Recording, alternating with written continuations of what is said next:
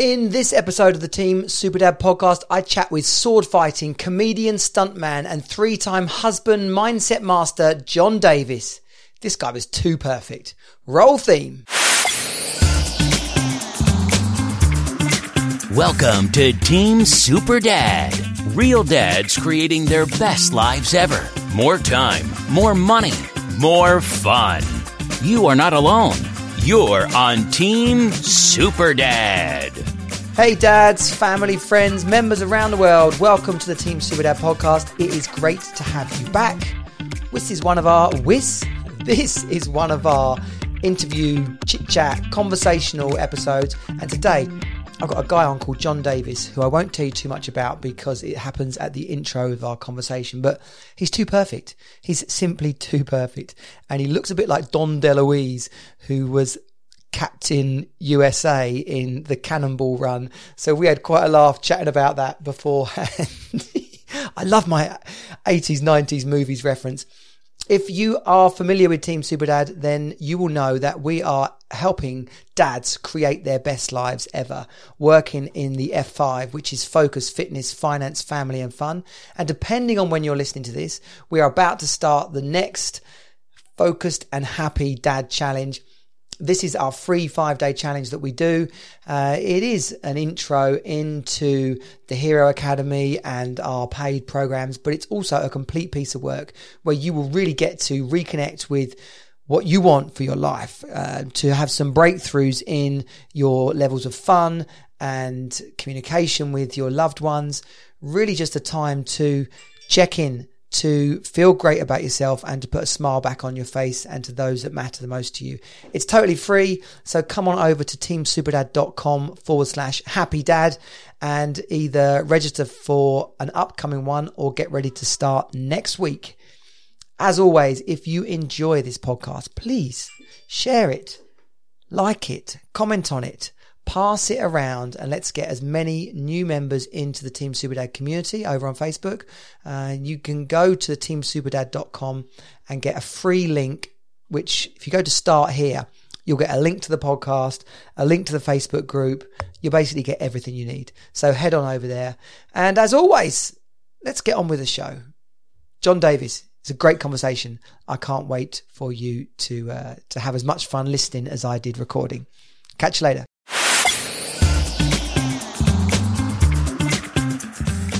Welcome. It is great to have you all here. And as you can see, if you're watching the live, we are joined today by John Davis, a friend from America.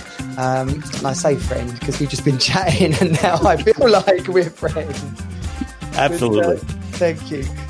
Like I said, though, in the intro, a stuntman, a comedian, and a guy who's got a program all about your inner action hero. This is a match made in heaven. I'm so glad to have you on the show today. How are you, John? I'm doing great. I'm a little cold here in Akron, Ohio.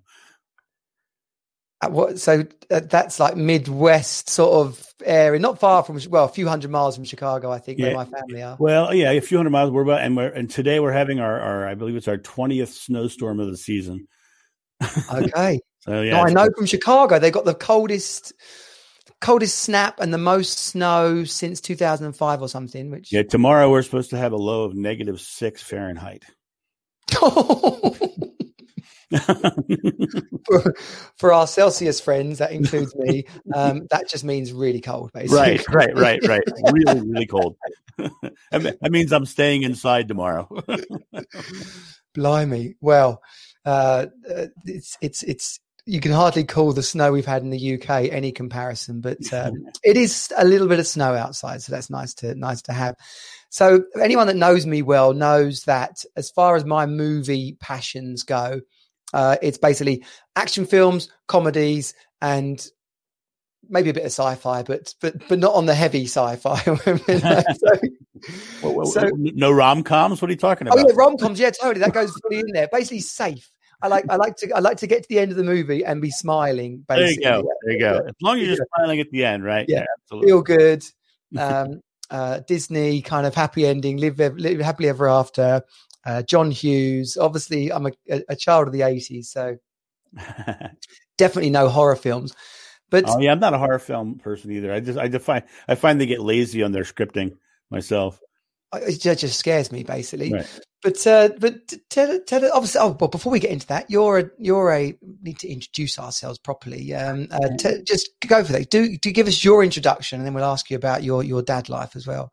All right. Well, I am John Davis, the corporate action hero, comedy stuntman, fight director, college professor, theme park director, and guy who is the proud father of a 17-year-old kid who is giving me whole new lessons in hormones.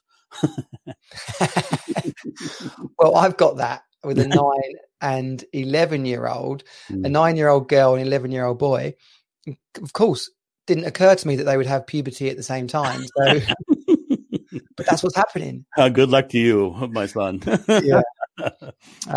But thankfully, and I take this as basically inspiration, particularly from my American family and my relationship with my folks, a real endeavor to stay as close and not just be friend, like stay as close as we possibly can, have as much fun together, talk a lot, and so that our relationship is close and real for as long as we can to through each stage of their lives, because it's really easy when they were little kids because they just run along behind and have fun. Now they've got views of their own, but and I find each stage takes about 6 months to adjust, and then I've relearned them. I discovered that for me, it really took giving a lot of positive reinforcement, because by giving as much positive reinforcement as I could, when I had to give a negative, it meant more. So my father used to say, 1 crap wipes out 1,000 attaboys, right? But you got to give the 1,000 attaboys, because if you don't give because right now, if my son messes up, I can literally go, "Excuse me," and everything stops. Yeah. Because he knows if I say excuse me like that, that means I'm not happy.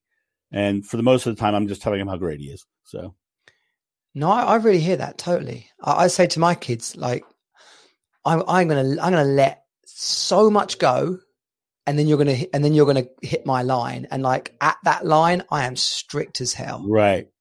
And there's also an accountability factor with all the COVID-19 and virtual schooling. I found that I had to look at his schooling from the aspect of, I need to make sure he's on top of this. So I go into his online classes and I look at his grades and what he's doing and what he has and hasn't done. Yeah, I stay right on top of it, and I tell him flat out. I said, "I'm doing this. I need you to know that I'm here to make sure that you get this right." And he's totally appreciative. We totally have open communication about that. And it's funny because me, I'm a theater dad. I'm an actor. I'm a very artistic person. He is a complete engineer-minded person with extreme skills in mathematics. And it's at a point now where he actually mocks me for my bad math. So we have a great kind of fun relationship back and forth. That's brilliant. You're like the yin and the yang. That must be you'll be great on a desert island or something like that. Yeah, right. Exactly. Before we get into all the other stuff, I just touching on your marriage life, John. How many times have you been married? Well, they call me Triple X because I have 3 of them. Right. And don't get me wrong. That's not a bad thing. I learned a lot in those marriages. One of the things that I learned, and in every one of them, was that I need to make sure that I remain who I am rather than giving myself up for somebody else. And when I was going in, and they would have great expectations, it's a matter of, loving unconditionally or conditionally. I was loving unconditionally, and they had a lot of conditions. And so in the end of those relationships, I'm actually better off now, because after all 3 of those, I'm now a much more rounded person. And, if I ever get into another relationship again, which I'm not looking for that, but I'm going to make sure that the whoever I get involved with loves me for me rather than what they want me to be. Yeah. Yeah. And I know for myself, I have quite a poor track record in terms of success. So I now have a fairly committed committee of people who I've had to promise that they will be allowed to vet any future serious relationship. That's good. That's good that you've got that firewall there to protect you. Yeah. The virus. Yeah. But here's a good question for you: is and you can tell me to naff off if you want, but was there a point in those marriages where you feel like you could have left sooner and it would have been better for you? Oh yeah. My last marriage was a very interesting one. And I discovered very quickly that I was literally just being used for my skills. In fact, she used to tell people, they'd say, well, what's your husband like? And she would say, he's useful. Right. And I was taking care of her mentally ill aunt, and I was doing that while she was on the road working. Right. And so it turned out that I was literally just the one who was picking up the slack for her. And that went on for 5 years. Yeah. And I could have easily left that.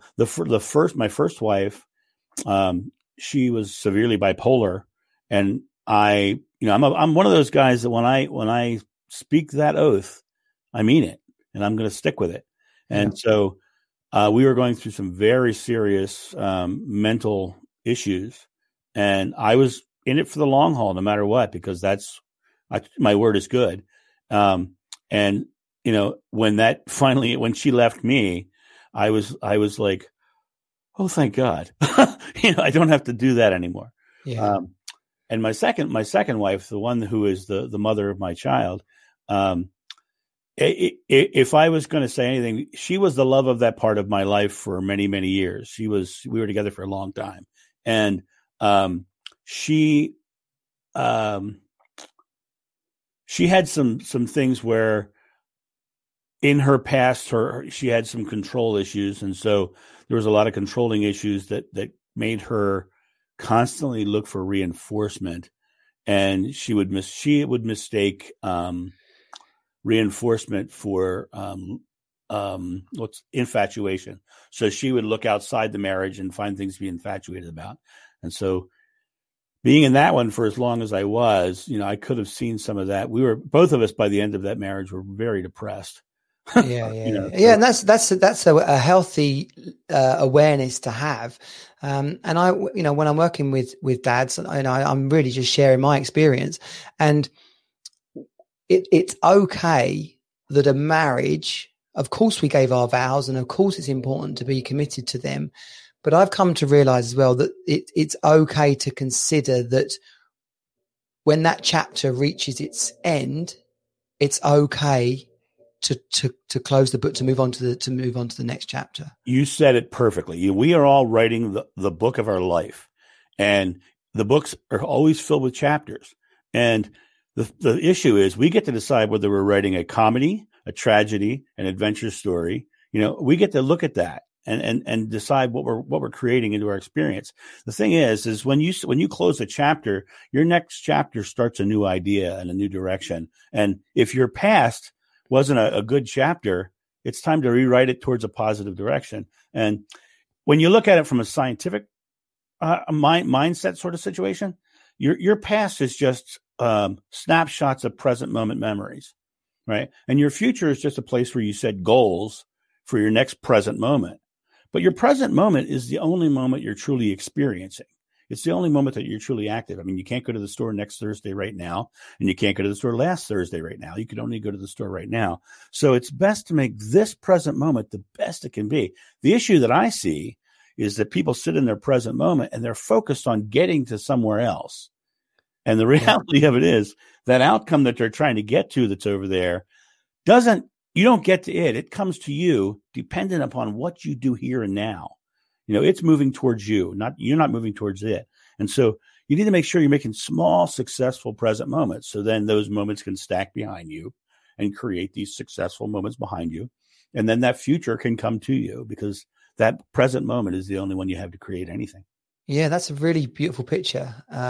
Small, consistent actions building towards the future you want to achieve. Right. And I know from those relationship situations that to fall in love and to be in love and to have a child and to grow that family and to be in those goals together is brilliant. But when it's time, if you're not aligned anymore, then don't drag each other down for 5 years. Right. Well, and I was raised Catholic, and and I'm no longer Catholic. I consider myself spiritual, not religious. But my mother, she was so Catholic. She had her master's degree in liturgy and was head of liturgical doctrine at our church. And she was in a marriage that, spawned 7 children. Thank God I was number 6, right? And at the end of her life, she was depressed. She wasn't happy. And I was talking to her one day. She said, if I wasn't Catholic, I would have divorced him years ago. Now I'm grateful she didn't divorce him before I was born, but what a terrible way to live her life. Yeah, true. And someone for myself as well. I brought up a Christian, consider myself now also spiritual. I have a Christian based faith. Right. I'm all okay with God. I'm okay with Jesus being around. Some of the Old Testament I find a little bit questionable, but I don't see inside of the Bible or any religion where it says you must suffer. Right. And like we are on this planet to have a blessed experience. And I think too much of it got caught up in what suited society at a time, and stay together and don't be on your own and don't be a woman who's got kids with no husband. Like, thankfully, we're not in those times anymore. Absolutely. Jesus, the Gospel John says God is love. It didn't say God is fearful judgment. He said God is love, right? God is waking up miserable and going to bed miserable. And interestingly enough, if you look at what Jesus actually said, he said, it is your faith that heals you. And he washed his disciples' feet to show that he was no better than them. He says, greater works than I have done, you will do. Now, here's the thing that I always throw out when I talk spirituality and creating something new into your life. Jesus said, whatever you ask in God's name is granted. But if you jump back in the Old Testament, you listen to what Moses said after he talked to the burning bush. The burning bush, when he said, what's your name? The burning bush said, I am. So whatever you're saying after I am is asking God in his name for something. Yeah. So I live my life going, I am blank. What am I going to put after that? So anything I'm putting after that is literally what's being created into my experience. Yeah. Creating possibility, moment by moment. Now, here's the when I'm coaching someone, here's the interesting part is I take words out of their vocabulary, and the main words I take out are wanting, needing, hoping, and trying, because those words are completely inactive present moment words, right? Yeah. If you're asking, I am wanting, then God is going to lovingly give you wanting. And that sucks, right? Yeah, true. But if you're going, I am creating, I am enjoying, I am living, really creative, vibrant, dynamic words after your I am statement. Wow. Yeah. What a great life you're going to live. And I'm proof of it. I mean, I have been in 30 countries around the world. I laid in the sarcophagus of the Great Pyramid of Giza. I climbed Machu Picchu. I climbed Mount Sinai. I swam in the blue lagoons of Iceland. I've been all over the world and done everything I've ever wanted to do strictly because I said, I am going to do it. Right now, can I throw a big story at you? Yeah, cool. 1 second. Let me just say hi to the people that are messaging on the stuff. Thank you, Mark. We can see there, Mark's going in. Hi, guys.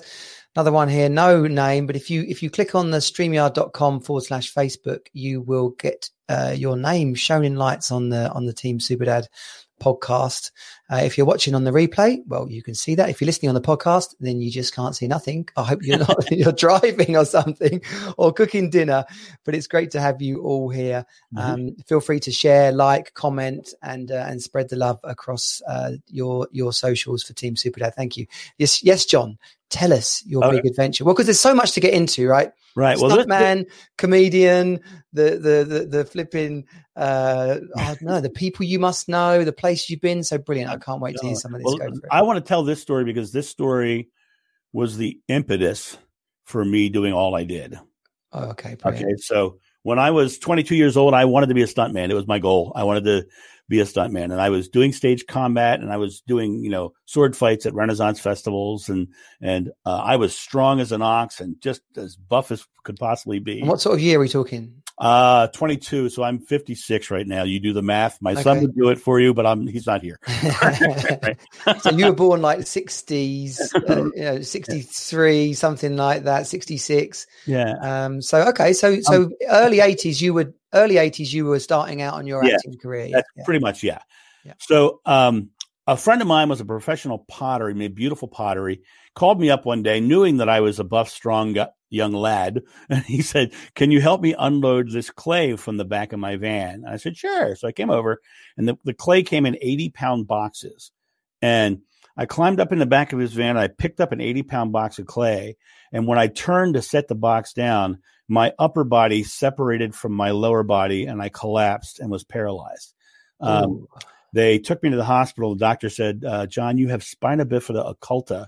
I said, Gesundheit. It's like, what the hell is that? Right? And he said, well, when you were born, three of your vertebrae right above your pelvis didn't form properly.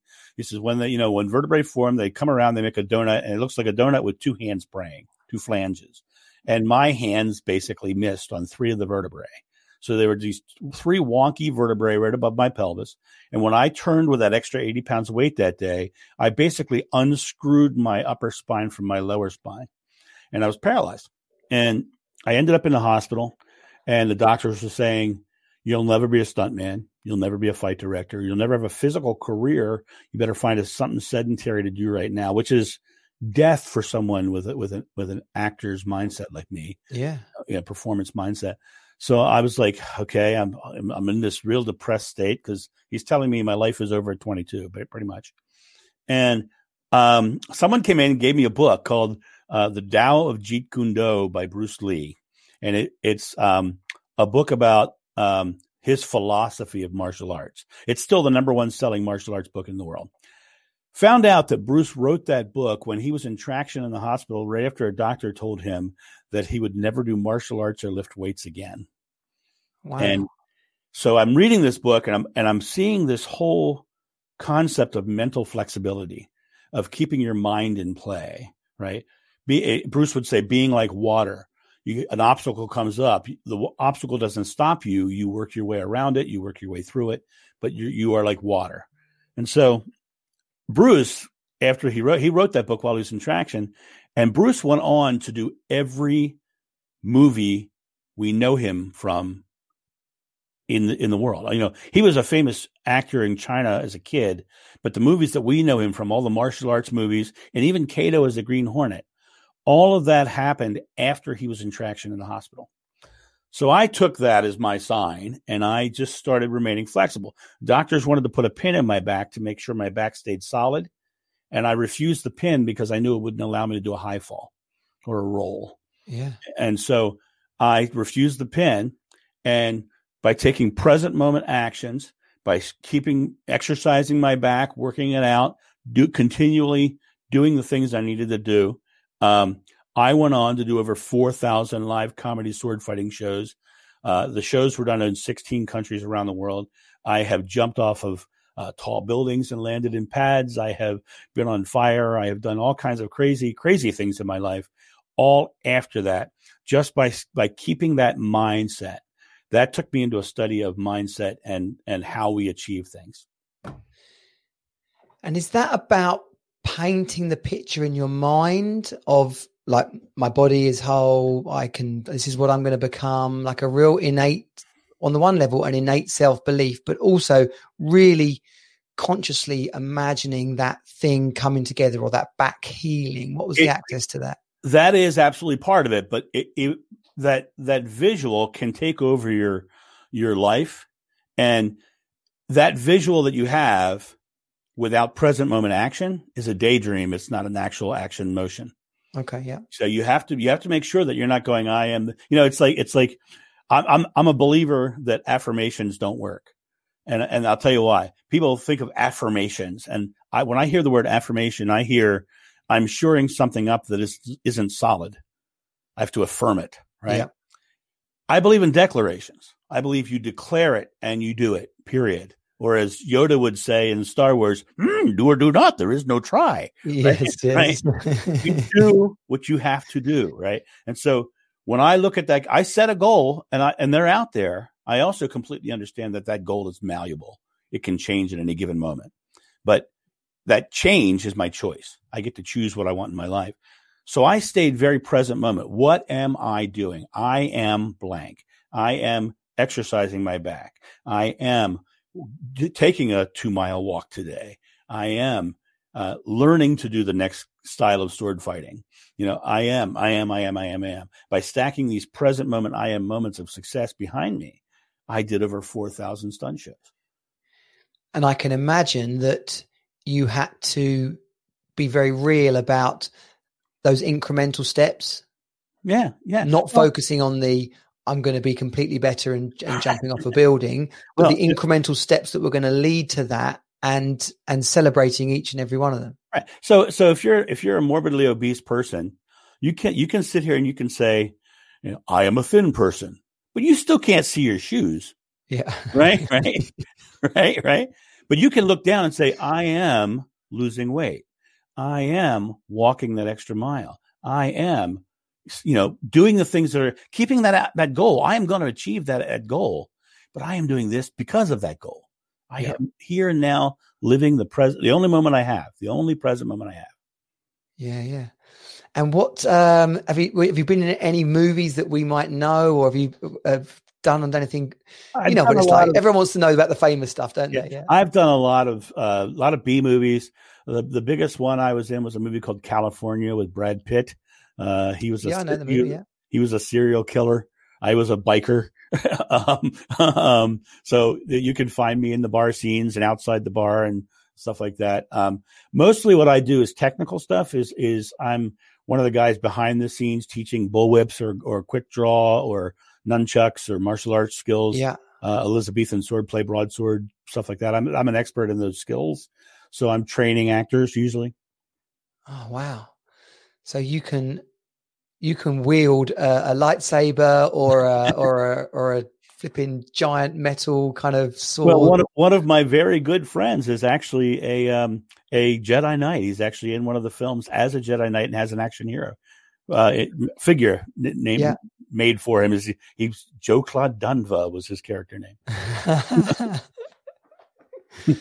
Oh wow! And how does a stuntman end up as a comedian? Because I'm a lover of comedy. I can't say I'm an aficionado, right? I can't reel off 50 different stand-up comics, but from my early youth, I think it's probably inappropriately young, but Richard Pryor, and we touched on Robin Williams.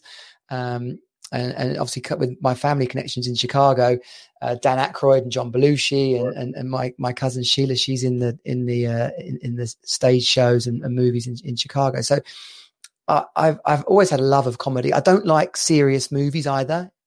If I've paid my $6 or whatever it blooming costs now, I want to come out happy. I don't want to be sweaty and terrified and crying.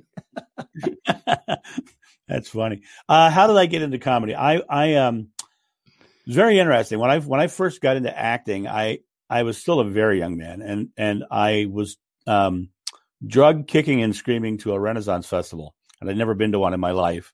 And so I went to this Renaissance festival, and the guy who took me was already very much into them, and he said, "Well, we're going to go, but you're going to wear a costume." I was like, "What?" And he put me in a costume.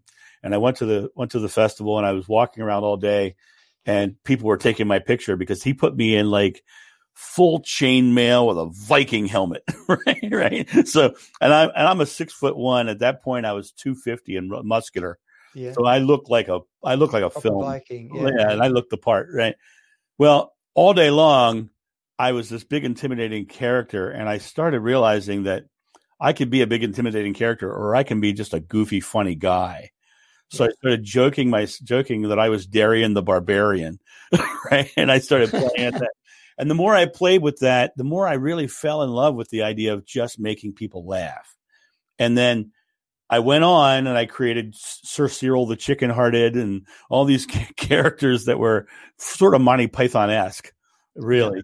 And as I went on, I just started loving that idea of comedies. And I started taking comedy sports, which is started like with Second City and those guys in Chicago, the comedy sports setup. And then, so I started doing live improv games and hanging out with comedians all the time. Next thing you know, I put together my comedy show, Hack and Slash, which was an iteration of several other comedy shows I had already done.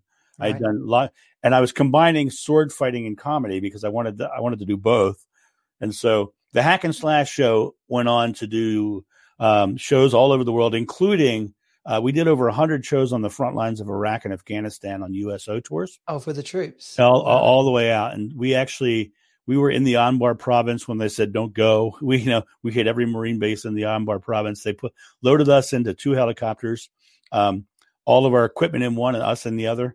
And they'd fly us out to these bases that are out in the middle of nowhere. And we'd perform sometimes for 8 to 10 guys.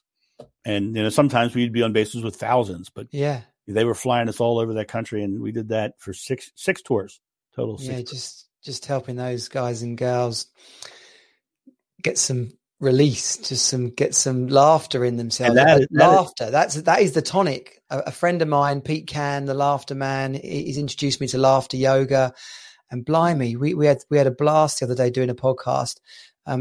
One of my, is a favorite scene of mine from the Mary Poppins movie when they're all laughing and they're all stuck on the ceiling because they're laughing so much. Right. And that's the whole thing. It's like we can choose laughter. Like we don't even have to, like right now, you and me can start laughing, right? Just about anything, and it would make us feel better. It's an amazing gift we have as humans, to be able to lift our mood through laughter. And mood does determine how you feel in weight. It's like even the Beatles used to say, life is a drag or it's heavy when they were down, right? But and I have friends who are professional mimes. And the old story, if a mime is cutting down a tree in the forest and the tree falls backwards and hits the mime, does anyone care? Right.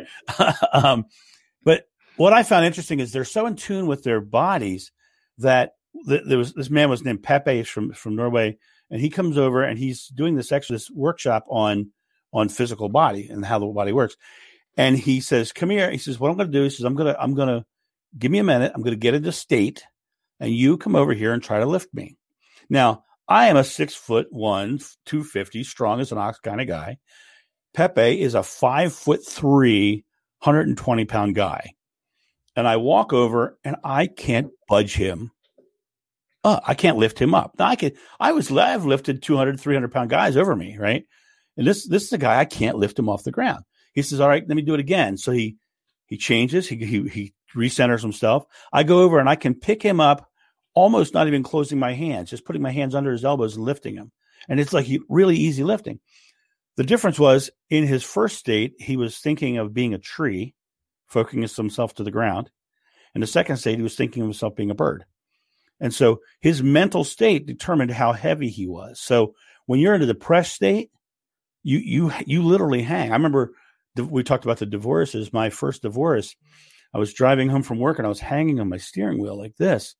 And I suddenly had a thought because we were now divorced. She had moved out. Yeah. And I'm just depressed. And suddenly I had a thought. I was like, she's not going to be home. And I was suddenly 4 inches taller. Yeah. Well, mindset is a trap for people who haven't mastered it yet. And I after my divorce, when I started Team Super Dad, there was very much a focus on single dads and helping single dads. Right. And I've moved away from that for a couple of reasons. Number one is that it's not just about single dads creating the life of their dreams. Like I really realize now that my goals for my life are the same as they were when I was a kid, let alone before I was married or after I was married. It's fall in love, have the house, secure the future, holidays, children, laughter, fun. And it's about how do we create all those things? Because so often men presume that it's just going to happen. Right. And then they're upset that it hasn't, failing to realize that to be an expert in all those areas is going to take a lot. And so Team Super Dad is about answering that question. But mindset, go ahead. Well, mindset is a pit, because if it's okay, well, I'm not happy. Why am I not happy? Well, I'm not happy because I'm stuck in this marriage or this job or this, I've got a backache. Okay, right. So then it's a downward spiral, telling less and less people about what's real. How are you doing? Oh, I'm fine, thanks. Telling less and less people about it. So you're getting no support. You're getting no positive uplift from yourself. And the story that's rattling around your head is like validation of things not going that well. Right. So, and if you really look at it from an interesting perspective, a lot of that story that we're telling ourselves comes from other people telling us things in the past. It's our subconscious mind. But the interesting thing is our subconscious mind is the tool. It's a partner in our success. right? Because the way our subconscious mind works is when we consciously choose something, our subconscious mind kicks in to help us achieve it. And here's the proof of that. Good or bad. Right. Good or bad. Exactly. Yeah. Right. So here's just a little test for your audience that'll prove that what I'm saying here. If you've ever bought a car and you've chose what kind of car you wanted to buy, or any big item, any item that you wanted to buy, did you notice that after you chose it and before you bought it, that you started seeing that thing everywhere? That car you drive down the road and there's one of those cars and there's one of those. Yeah, of course. Yeah. Because your subconscious mind is kicking into what your conscious mind is creating, right? Now, if your subconscious mind is mired back here with, parents who told you couldn't because of their own depression era thought pattern, right? And all these things, what's happening is there's a mire behind you and your mindset gets stuck in the I can'ts. And, we talked a little bit earlier about Christianity. Jesus said, be born again. He didn't mean, anything but set down your past junk, stay in your present moment and start something new. Right. So, I live in Akron, Ohio, which is a 30-minute drive to Cleveland, Ohio. If I commuted to work every day, I would probably pass 1,000 cars on the road. And every day I might see an accident off to the side of the road. But tonight on the news, there's going to be an accident on the news because it's the anomaly. Right? What should be on the news is that 999 cars made it safely to their destination without a problem. That's miraculous, right? So our world is predominantly positive. It's just a matter of what you're focused on. So if you're focused on I can't, I won't, I shouldn't, then you're not creating anything in your present moment positively, right? Yeah. Your positive mind will give you exactly what you ask for, what you believe in. And if you believe, that's why negative people always have something to be negative about. Yeah. And then they moan about it. Right. and if you call them on it, guess what happens then? You call them on it. They go to the next person and point at you and say, look what they did to me. Yeah. You become the next negative thing. He wouldn't even let me be miserable. Right. Doesn't he know what he does? They wouldn't let me be miserable. That's funny. No, it's so true, though. It is. So true. And I did a post the other day just about owning our language. So I've just contributed to this book called Being Fine. Oh, and it's 18 short stories by men, their experience of hitting rock bottom and bouncing back. Mm-hmm. And the premise of the book being called Being Fine is, how are you? I'm fine. Right. Not really being fine at all. And that is mindset as well. People need to catch themselves, because if it's a constant lie, I'm fine, but I'm not really fine, then you're associating being fine with misery, right? With complete lack, with unhappiness, with scarcity, and that's how suicide happens. The comedian George Carlin had a whole bit on the word fine. Oh, really? Yeah, he said, how are you? Fine. No, you're not. He says, fine is a soft kind of flabby word. I'm fine. How's your hair? Fine. Oh, I'm going to find that. What was the comedian called? George Carlin. He's long since dead, but I know it's bound to be on YouTube. Everything's on YouTube. Yeah. He's the guy who did the 7 words you can't say on TV or radio. His whole bit on that too. Oh, okay. He says it at high speed. I'm not going to say it on your show. Well, we do on the Friday. We do the wrap up. Okay. The wrap up is full of. It definitely has the E on iTunes. It's full of swear words. So we're okay. Old comedians and stuff. I love watching comedy. We mentioned before comedians in cars getting coffee with Jerry Seinfeld on Netflix. I flipping love that. Just to get real with those people, seeing first of all how raw and natural comedians can be with their humor. It's like it's no wonder Paul Robin Williams went mad. Right. Their version of the world is it's wild. It's different to us. But the thing I love about comedians in cars getting coffee is in amongst the chilled out banter, there's just such hilarity, just such a genuine comedy between Seinfeld and whoever he's talking to. Yeah, they find the world funny. That's one of the things that I in my life I've been very grateful for is I find the world funny. I laugh at everything, right? And one of the things we talked about the present moment thing is a lot of people, they don't find their world funny. And when they mess up, they beat themselves up over it, right? And they go, I'm so dumb. I'm so dumb. That's why I went bald, right? Yeah. I'm so dumb. Another one. Right. And the reality of it is that even though I'm so, I had that thought. Are you still there? You kind of. Yeah, we just came back. We came in there. Yeah. The reality of it is that in those moments, instead of wasting that next present moment on beating yourself up, you should go, well, that was silly. Why did I do that? Because I'm creating something new, right? Yeah, totally. Yeah. Yeah. Sorry, I was just trying to fix why we went off there a second. But you do it. No, that's fine. But do you know what? Let's shift gears. I love that podcast expression, which means nothing really, except it's a nice way to segue between two topics. But I love your honesty. All this experiences that you've had. Yeah. You now you've got your own F5 as well, because in Team Superdad, they got the fitness, focus, finance, family, and fun. John Davis has his awesome. How do you call your 5? 5 Fs. The 5 Fs. Fearlessly focus with faith, follow through with flexibility. Love that. So you take all of your, and this is before anyone thinks we're about to get into a shameless plug here. That's not the case.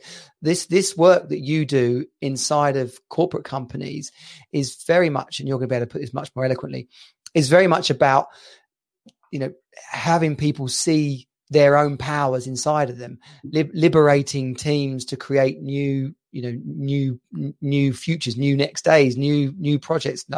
And that's, men can do this, not just in work, but in their families, in their social situations, in their romance. Like, it really is about saying, hang on a minute, this isn't working and I can do something about it. Right. So again, this is part of why I was so keen to have you on, and great to have you here. Tell us more about how your program works for people, and then we can talk about how dads can actually apply that in all areas of their life. Right. Well, it's cool because it is not just for corporation; it is for the individual as well. Yeah.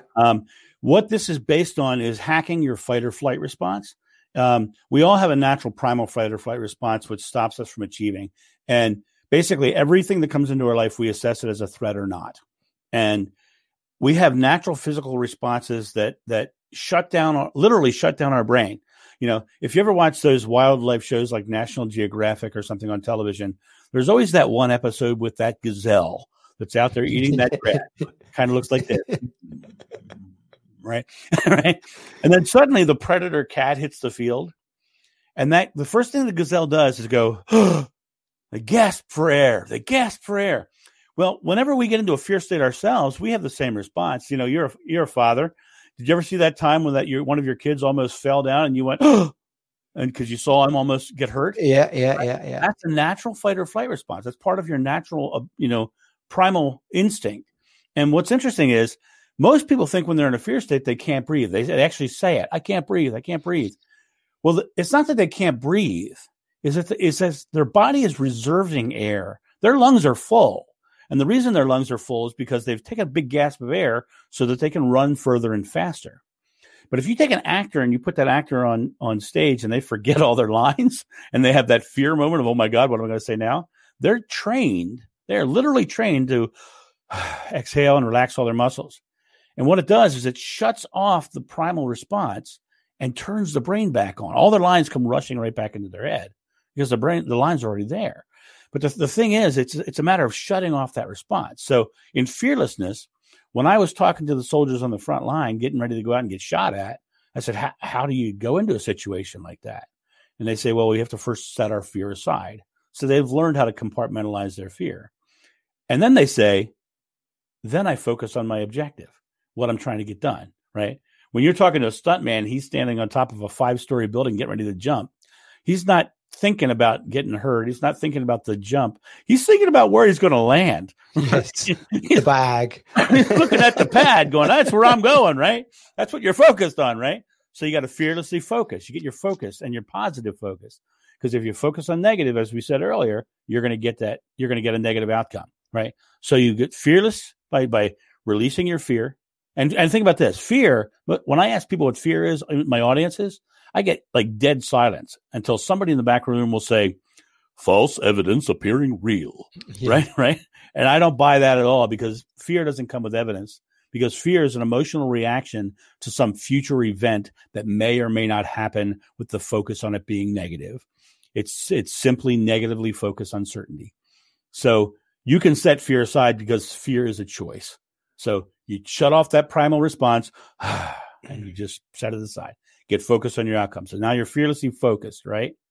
And so can we just pause there? Sorry to interrupt. Can we just pause there? Because that's so important. Yeah. Right? People listen to podcasts and there's just two guys talking and the words go past them. But particularly for people who experience anxiety and stuff, the way that you just summed up fear could be a real breakthrough for them. Yeah. So can you just repeat that? Can you just break that down again for them? That when they're feeling fear, they need to get that it's not actually real. It's just their interpretation of the situation. Fear is not rooted in your present moment. It is rooted in some future event that may or may not happen. Fear is an emotional reaction to some future event that may or may not happen. It's determined by you're focused on a negative outcome. Yeah. So if you change the focus to a positive outcome, your fear naturally dissipates, because you're no longer in that state of something negative, right? Yeah. Fear is just an emotional reaction. And so, and to encapsulate it even smaller, it's just negatively focused uncertainty. Yes. I'm uncertain about what's happening and I think it's going to be bad, but as Shakespeare said, there is nothing good nor bad, but thinking makes it so. Good old Will. He knew it. Really He's a self-help guru. Well, he also said, one of the quotes that gets bypassed a lot that I love in Hamlet, when Claudius is praying and lamenting over the fact that he killed his brother, he says, words without thoughts never to heaven go. So what you're saying, you've got to believe it.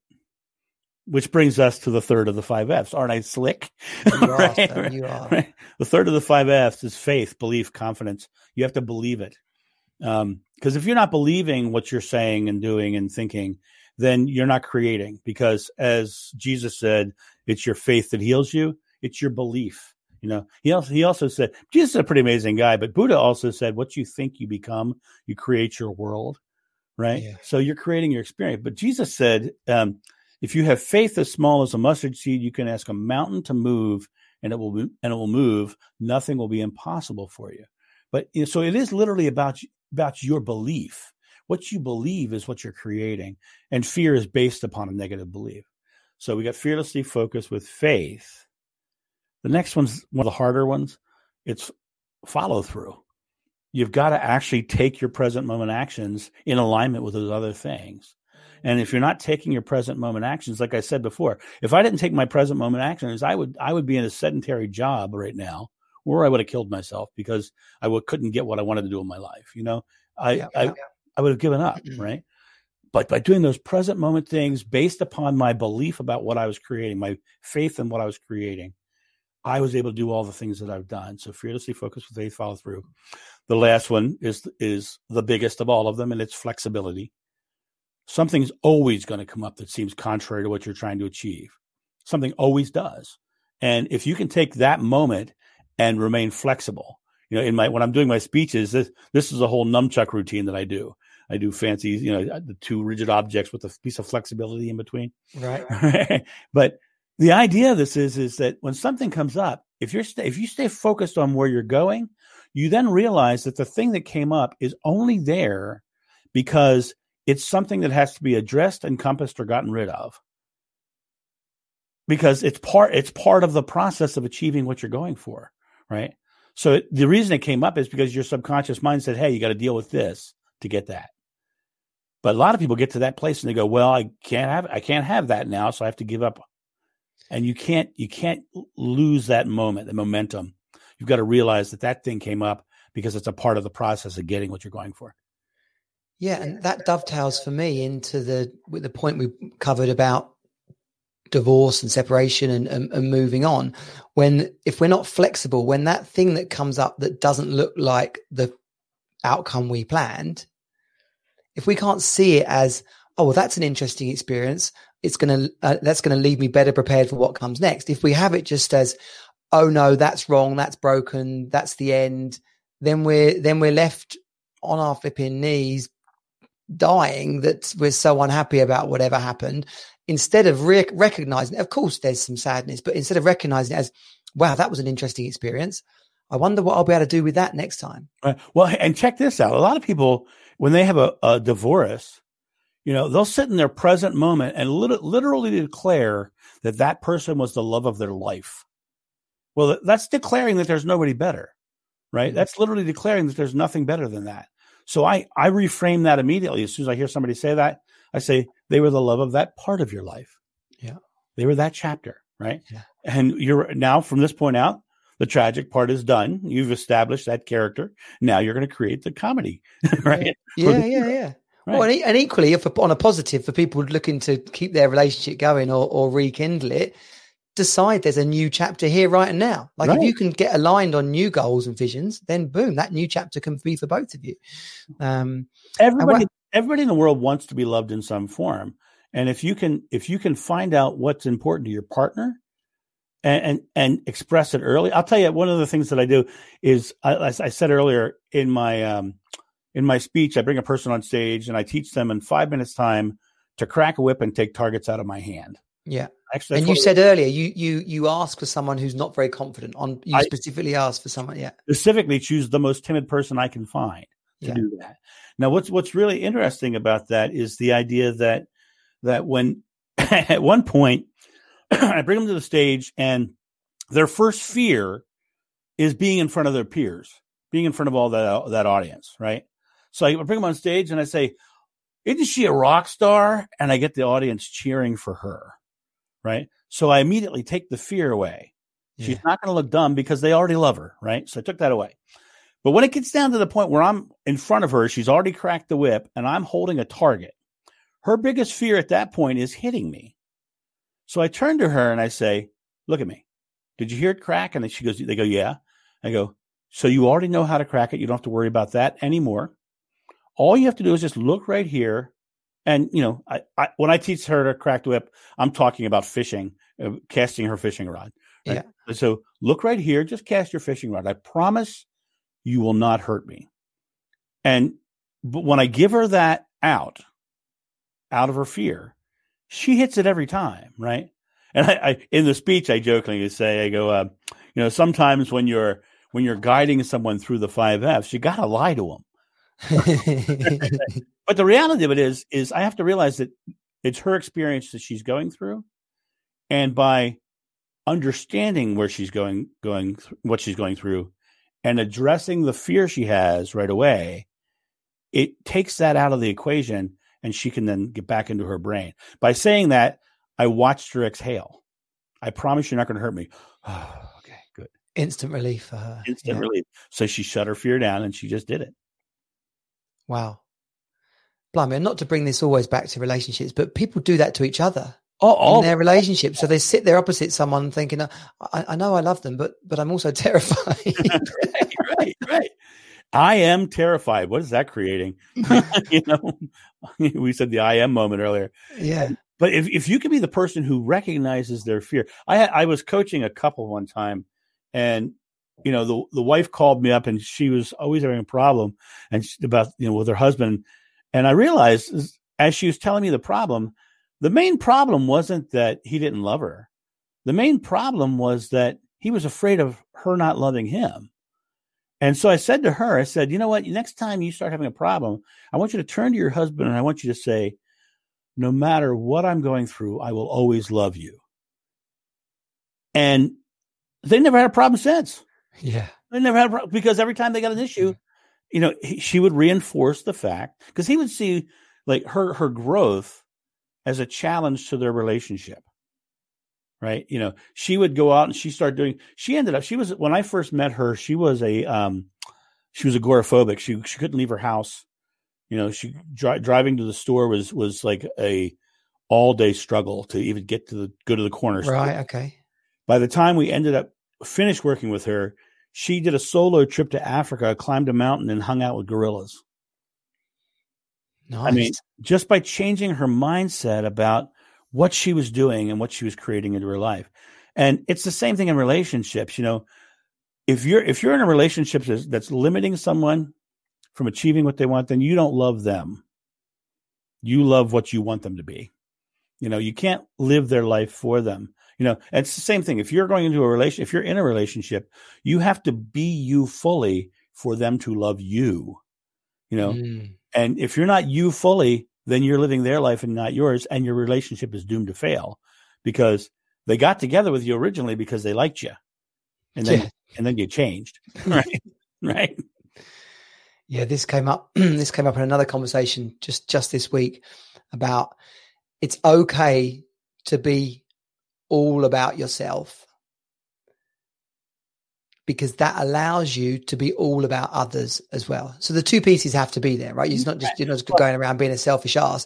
But too often, men have it like, I've got to look after everybody else. I've got to look after everybody else, failing to realize that they haven't got the strength to look after everybody else because they haven't looked after themselves. So looking after yourself is okay because it helps you look after other people. And no one can say I am for you. Yeah. You're the one who has to say the I am, because you're the only one who can create your experience. Right. I recently did an interview with a lady who was a diversity and inclusion speaker. And I was telling her the story of driving home from the beach one time. I was driving back to Ohio from the East Coast, and I pulled over at a rest stop on the side of the road, and there were these two black men standing over in the shade. And I was driving my Jeep I have a Jeep that has a lift kit and big tires and the whole bit. And I'm a big burly white guy with a beard, right? And I come around the parking lot and I see the shaded spot. I'm like, I'm going to park in the shade because I have the top off. And I'm pulling in. I see these two black men, and I stopped because I realized immediately by watching the tension in them that they were looking at what they considered a redneck in his big jacked up Jeep, pulling in. So I stopped. I rolled down the window. Well, I didn't have the window. I had the doors open. I said, "Do you gentlemen mind if I share your shade?" And I watched their fear go away. I watched. So by looking at their experience and knowing the racial inequalities that they've experienced through their life, and by being a guy going, I see it and I respect you, and I don't have any animus towards you. I sat there and talked with those guys for about an hour. We talked about fishing, and they wanted to know all about the Jeep and all that. Yeah. We had a great experience because I was empathetic towards their life experience. Yeah. And it's the same thing in any relationship you're in. You can live your life, and you have to live your life and be fully you. But you also, if you choose to be in a relationship, you have to have empathy for the people around you and understand what they're going through as well. And sometimes a well-timed "Are you okay?" is all you really need to do. Do you know, that is such wisdom. Are you okay? And it's about having a whole world perspective. Right. And I had to write an email to someone the other day, and it was about a problem. We butted up against each other, and there was a problem. And I wrote this email, and it was quite direct, and I'd been direct on purpose because I wasn't being straight necessarily about how I was really feeling. So I got all of it out. And then I reread it and polished it up a little bit. And then I changed the subject to, "Are you okay?" It's huge. Because actually what I said in the middle of this email was, you seem really worked up about this, which doesn't seem like you. So rather than us arguing, because we've known each other for quite a while, are you okay? Right. Because I'd much rather than have this argument, right, I'd much rather know that you're all right and be of support to you. And you know what? A really long way. It did. Yeah. And I don't know whether it fixed it on its own or whatever, but I really can see that something as basic as that was brought a different outcome to that situation. Right. If you look at the situation, you get two people who are butting heads, right? I just call them being butt heads myself, but butting heads, right? And what's really happening is they're both in defensive mode, which means they're both in fear mode. They're afraid of not being respected. They're not afraid of not being right. It's just fear. Right? But because they're in fear mode, their brains are shut off, like I said earlier. If they would just take a breath and go, oh, are you okay? Right? It changes everything. It's interesting. I have a theory, and I don't know if I'm right or wrong, but it's a theory that I like to work with, that addiction is people looking for just being okay. Because if you watch like a drinker, they'll get their drink, right? And they'll go, and they'll allow themselves to exhale. And you get a smoker, and they go, and they allow themselves to exhale. And back in my days of being a pizzaholic, I would eat my slice of pizza. Oh, it's so good. All of those things were giving the sensation of not having my fear. Or not having their fear. So they're using the substance as an excuse to not be fearful. Yeah. So that's a theory I'm working with right now. No, it makes sense. Like if you can see a situation where someone is releasing tension, then not only can you see that they were actually in tension, they were experiencing tension, but then something broke that. And so, and in hypnosis, they would call that an anchor. They've chosen that is the anchor that gives them the release. Wow. Yeah. Yeah. Well, and we should all pay attention to those things, both in ourselves and in the people around us. Exactly. Right. Exactly. Wow, John, this has been a wonderful conversation. Thank you so much. Thank you. I've loved it. I've loved our conversational way of going about really important topics. Oh, brilliant. And so people can book you to speak as well as your actual going in and doing your inner action 5Fs work as well. So where can they come and get hold of you? The easiest way to get a hold of me is corporateactionhero.com. But I want to offer your audience something. Okay. And I'm going to say this correctly. This is a free gift. And when I say free, the word free means that you give nothing for it. Okay. I'm going to give you guys a link that you can go to the website and download the 5F workbook. And when I say free, I mean you don't have to give me your email address or anything. You just go there and download it. I'm not asking for anything, right? But here's the deal. That 5F workbook is designed to help you go through your 5F process, help you achieve more in your life.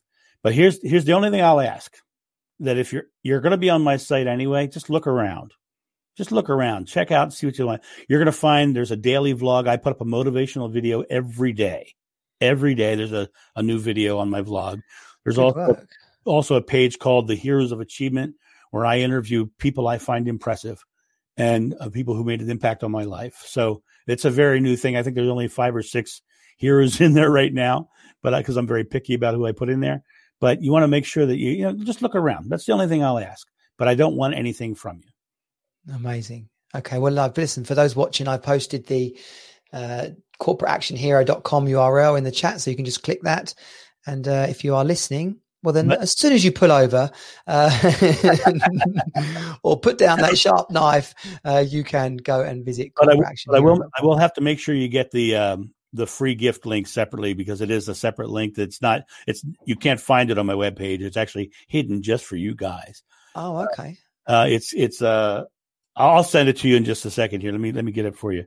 I got it here, John. You got it? Yeah, okay. Yeah. Free gift HTML or something like that. Free _gift, I think. So for those watching, there it is. In fact, you might want to go to the teamsuperdad.com, to the blog or to the Facebook page, Team Superdad. But it is corporateactionhero.com/free -gift-page.html. John, I'm going to teach you how to do an easier link for that. Well, you want to just go /free. Yeah. Oh, that's good. Or /gift. Okay. I like the free. Yeah. We'll work on that when we say goodbye in a second. But that's absolutely brilliant. And there's listen, if you search John Davies and Corporate Action Hero, there is his content all over the web. So you search Corporate Action Hero, you're going to get 3 or 4 pages of Google on me. Exactly. I've had a look. It's all there. It's all good stuff. So John, thanks again so much. I'm going to say goodbye to the Team Superdad crew. Goodbye to you, sir. Thank you. It's been an absolute pleasure. I had a great deal of fun. I hope we can do it again sometime.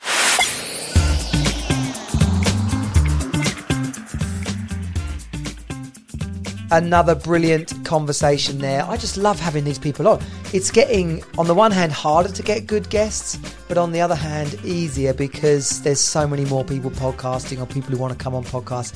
If you've heard someone who's awesome, maybe you are someone who's awesome, but if you know or are someone who wants to come on the Team Superdad podcast, then let me know.